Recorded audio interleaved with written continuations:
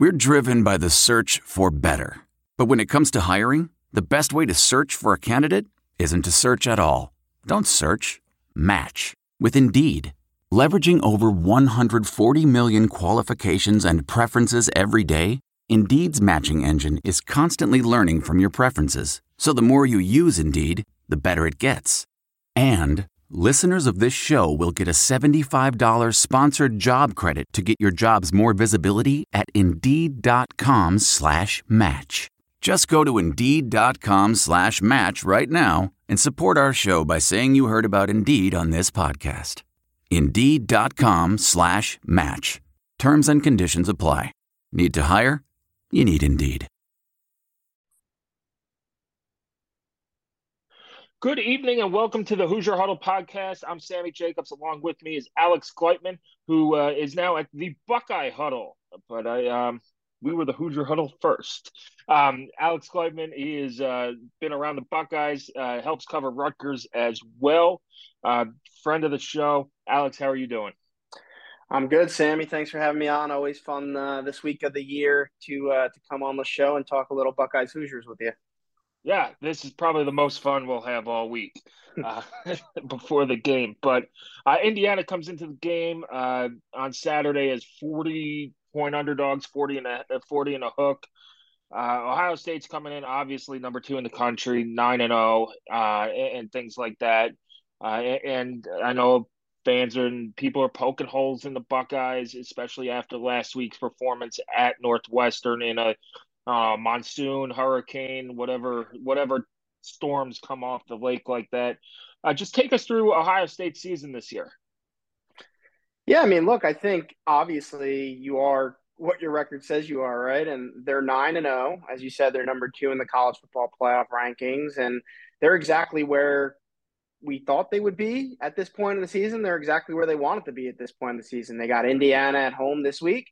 They go to Maryland next week. Those are 2 games that they should be pretty heavy favorites. Well, they obviously are for Indiana, and they should be a pretty heavy favorite against Maryland. And then, the season really comes down to the game against Michigan the last weekend of the year. And it looks like that game's going to determine not only the Big Ten East winner, but very likely the Big Ten's representative in the college football playoff. So, when you talk about expectations, I think Ohio State's exactly where we thought they would be, but how they got there, maybe a little bit not, along the path that everyone thought. In game 1 against Notre Dame, they lost Jackson Smith-Njigba to a hamstring injury. JSN was, potential Heisman candidate, certainly a Biletnikoff favorite or one of the favorites. Came off a Big Ten record season, Rose Bowl record performance at the end of last year. And that hamstring injury, I mean, he came back for a couple games along the way, but really hasn't been able to get it right. So you're not going to see him this weekend against Indiana. I mean, there's a chance you'll see him maybe against Maryland and then maybe against Michigan, but I wouldn't be shocked if either A, he's done for the full year, or maybe if they make the playoffs, that's when he comes back. But either way, they've had to learn to win without their best skill position player. And then along the way, they've had some injuries too. Travion Henderson's missed games. Mayan Williams, their other running back, has missed games. So it's really forced them to learn how to win with some younger guys, some other players outside of the guys we expected them to do. And then on the other side of the ball, Ohio State's defense against teams with a pulse last year was not very good. They basically cleaned house other than Larry Johnson on that side of the ball. And Jim Knowles, the new defensive coordinator, had high expectations when he came in, but I think he's exceeded those already. Ohio State's the only team in the country with a top 5 offense, which was expected, but they also are the only team in the country that has not only a top 5 offense, but a top 5 defense. And I think people would have been very happy if you said Ohio State would have had a top 20 defense this year, but to have a top 5 defense, I think it's really when the offense has sputtered at times because of a variety of issues that they're going through, the defense has really picked up the slack and really helped them get going, especially the last few weeks. Iowa, Penn State, and then last week, as you said, against Northwestern in a game that probably just needs to be thrown out because of how crazy the weather was there. Oh, yeah, that's what I wanted to ask about. It seems like, I watched the Ohio State-Penn State game as IU's bye week. It was a good game up until like the last crazy 8 minutes or so. It seems like, to me, at least in the small sample size that I've watched Ohio State, they've kind of struggled to put points up in the first half, and then all of a sudden the avalanche hits. Is that a pattern that has happened this year? At least the last few weeks. I mean, to me, is it our teams doing things like I know Iowa, for example, gave them a completely different look on defense than what they had seen. Iowa normally plays a cover two with the two high safeties, and they gave them a completely different look playing cover zero, cover one, right? And that tinkered with what Ryan Day and Kevin Wilson had planned to do coming into the game, and I thought it took them a little too long to adjust.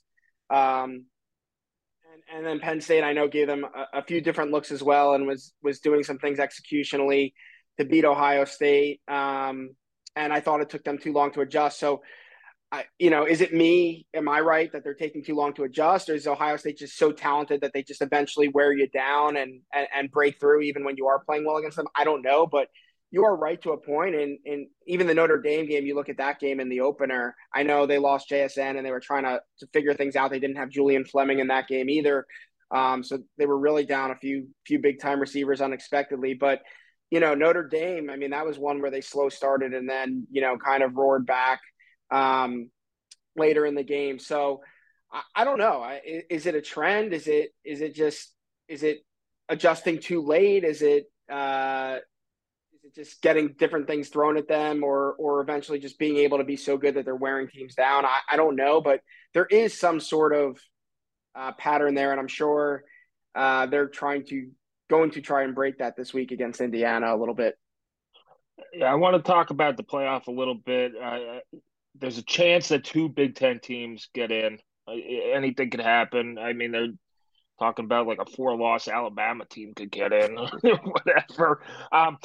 But should Michigan do the unthinkable and beat Ohio State in the shoe, would the Indiana win is not going to turn people's heads, but would it make the people who are looking at that resume, if Ohio State beats Indiana, is it back to like that early 90s, late 90s style points?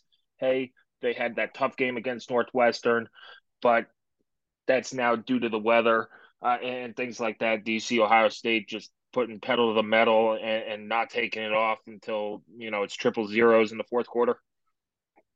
I think if they can, it will be right. Like I think they certainly are going to try and kind of exert their will in the next 2 weeks. Really, if they could do it against Maryland as well, I think they're going to try and Ryan Day would never admit it, but I do think style points are certainly going to play a little bit of a factor. I don't think he'd ever admit this either, but I think they'd love to get CJ Stroud a Heisman Trophy this year as well. And if they could, he obviously didn't have great stats last week, and I think if they could come in and let him throw for 400 plus yards and 4+ touchdowns over the next 2 weeks, I think they're going to try to let him do that and really get the team. I think it's more than anything just getting the team some confidence that they can do what they want to do on offense for a full 4 quarters heading into that Michigan game. I think that's probably it more than anything. Yeah, going back to that offense, a name that's familiar to Indiana fans, Marvin Harrison. Marvin Harrison Jr. is having a big time season. It seemed that anytime they need a play, he's the guy they go to. And you could put 2-3 guys on him. He still finds a way to get open. Just tell us a little bit about Marvin Jr. Yeah, I mean, he's an incredible talent. Obviously, got to learn from one of the best to ever do it, as a lot of people listening who are Colts fans probably know. His dad, his dad raised him the right way. Like he is a yes sir, no sir guy off the, on and off the field. He is all about football, just studying film in the weight room. How do I get better? And one of the big reasons, they made a business decision to come to Ohio State. They felt that Brian Hartline, being a former player, they just loved what he brought to the table as far as being able to develop Junior. And, the proof is in the pudding right now. You're seeing him in year 2 just have an incredible year. Teams are now Northwestern really started to double team him last week. And, he's the best playmaker they have, as you said. 10 catches, we got 10 catches, 185 yards or something like that against Penn State. All 10 catches went for first downs.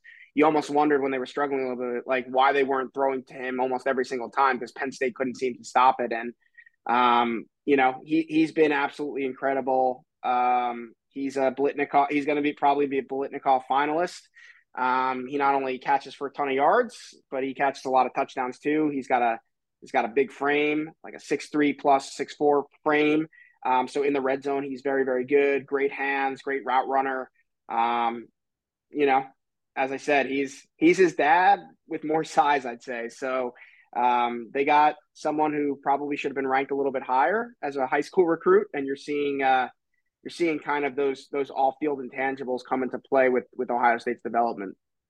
If Ohio State had a weakness that could be exploited, what would that be? Yeah, I mean, on offense, they've struggled in the run game. Iowa, Penn State, Northwestern. I would watch what those teams did. I mean, Northwestern was a little different because you knew they couldn't throw the ball, so they were able to like put 9 guys in the box. That obviously won't happen this weekend in what looks to be better, much, much, much better weather conditions. But yeah, I mean, look, teams are loading the box. They're slanting down. They're taking away, some of the run gaps in Ohio State's zone scheme. Ohio State's got to find answers for that. They struggled. They figured it out a little bit later against Penn State. They struggled against Iowa. They were held to like 60-something yards in that game rushing. They need to be able to run the ball to beat really good teams. And if a team like Indiana is able to stop the run, they're going to have a chance, just like Iowa did for a few quarters, Penn State did for a few quarters, and even Northwestern did for a few quarters. So on offense, I'd say, the run game is something that between injuries and just some schematic things and execution, it's been a combination of not the best. I know statistically it probably doesn't look like that. And then, on defense, I think the cornerbacks have been a lot better, but the cornerbacks with some injuries and just some issues early on were a little bit of a weak spot, being able to throw on them a little bit. It seems like, Northwestern and Penn State found a couple things in the run defense that they've been able to exploit the last couple of weeks. So no glaring weakness on defense, but it does seem like, Jim Knowles, the defensive coordinator, admits that they build their defense for 5 explosive plays against them for an entire game to still be able to win. So I would say if you're Indiana, you really got to take advantage of when those opportunities come about. Yeah. Speaking of this series, Indiana hasn't won against the Buckeyes since 1988. They haven't beaten the Buckeyes at Ohio Stadium since '87. Kevin Wilson and Tom Allen have had their close calls. There have been games where it's been crazy. The onside kick game in 2012, the Michael Penix comeback in 2020, 2015 was a close game. It just seemed that Indiana was kind of closing the gap. But the last couple years, that gap has widened. What do you see the difference? I know as an outsider on Indiana football, but what do you see the difference there? Is it totally that, we know it's a talent gap. There's always going to be a talent gap between IU and Ohio State. But what kept Indiana in those games, a decade ago to now that, they lost in 2019 big. They lost last year big at home. And this year 40.5-point underdogs. What do you see where IU's not getting the job done and Ohio State is? Yeah, it's a good question. I mean, obviously, I think the talent gap, like, I think IU should have had, like, I don't think they've recruited ever since that 2020 year. You kind of thought that they would take steps in the right direction. It's almost like they went backwards, and that was kind of a funky year. But I don't know if they've recruited as well as I expected them to. I don't know, like you would expect them to have closed the gap maybe from a talent perspective. I know they've gone to the portal and some things like that as well. I think the talent gap has probably widened over the last couple of years, if that explains things. I don't know. I just think you look at those IU teams under Kevin Wilson. I mean, they had a lot of NFL players, right? Like they had some NFL linemen, they had NFL running backs, they had some NFL receivers, and even that 2020 team. It seemed like when you talk about the Jimmies and Joes, Michael Penix was really, really, really good that year before he got hurt, obviously. And they had, a really good receiver on that team. I mean, this year, I haven't watched a ton of IU, but when I have, they haven't been able to run the ball at all. Their O-line's not good. Their running backs aren't good. You don't have the guys that they used to have in that room. it seemed like almost like every year in those Kevin Wilson years where they were competing, like they would just be churning out a different NFL back every single year, right? Like Tevin Coleman, there was a few other guys. Jordan Howard. Yeah, Jordan Howard. There was a couple others in there, if I'm not mistaken. I know they had a kid from Glenville that was pretty good too. Shane Wynn as a slot receiver was like a really nice player.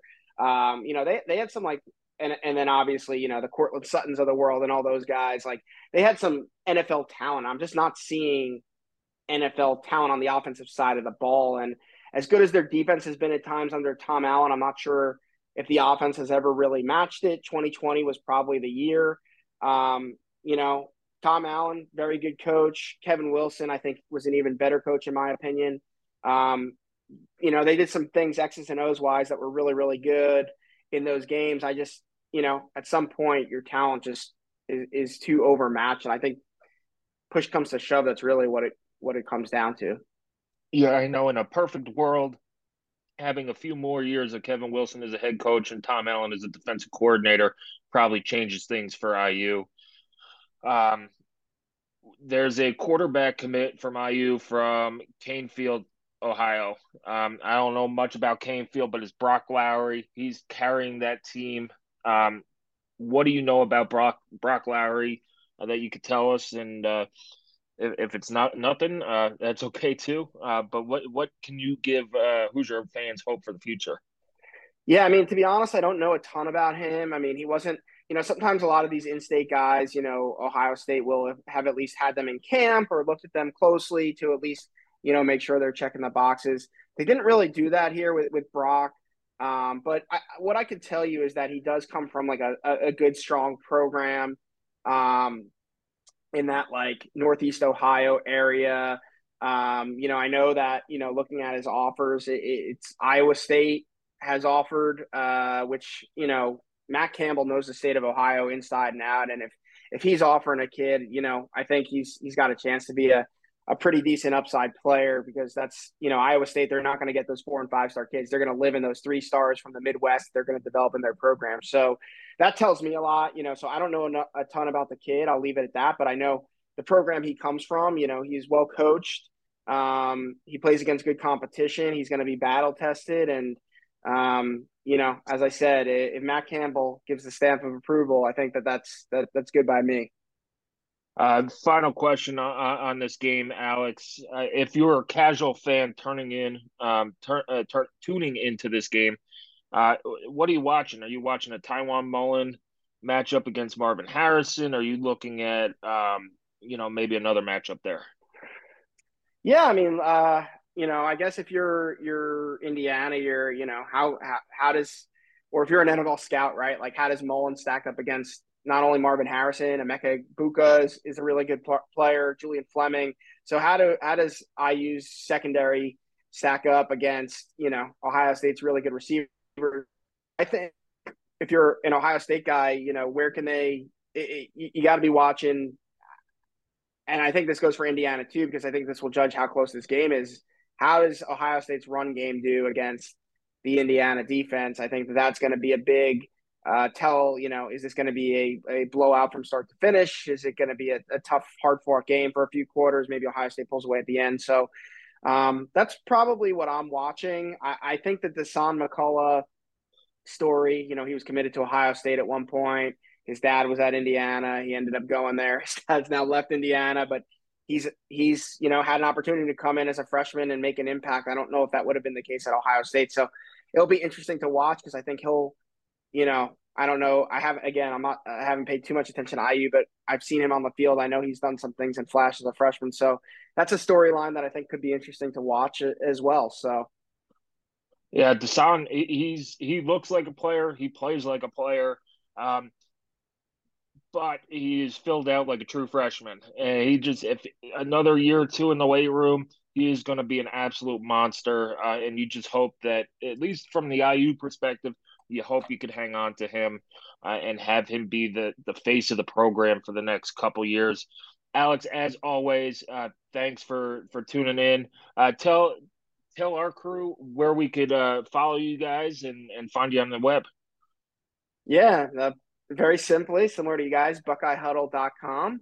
We have free content. We have some stuff behind the paywall and on the message boards. But yeah, at BuckeyeHuddle.com, our Buckeye Huddle YouTube channel has got plenty of content. We do whole pregame show, postgame show. We have all the press conferences up there. So if you are an Indiana football fan, you're interested in seeing what Ryan Day or some of the other coaches had to say about the Hoosiers, we usually cover the visiting team's press conference as well after the game. So we should have some Tom Allen video up there. So, BuckeyeHuddle.com, Buckeye Huddle on YouTube, at Buckeye Huddle on Twitter. I am at Alex Gleitman on Twitter.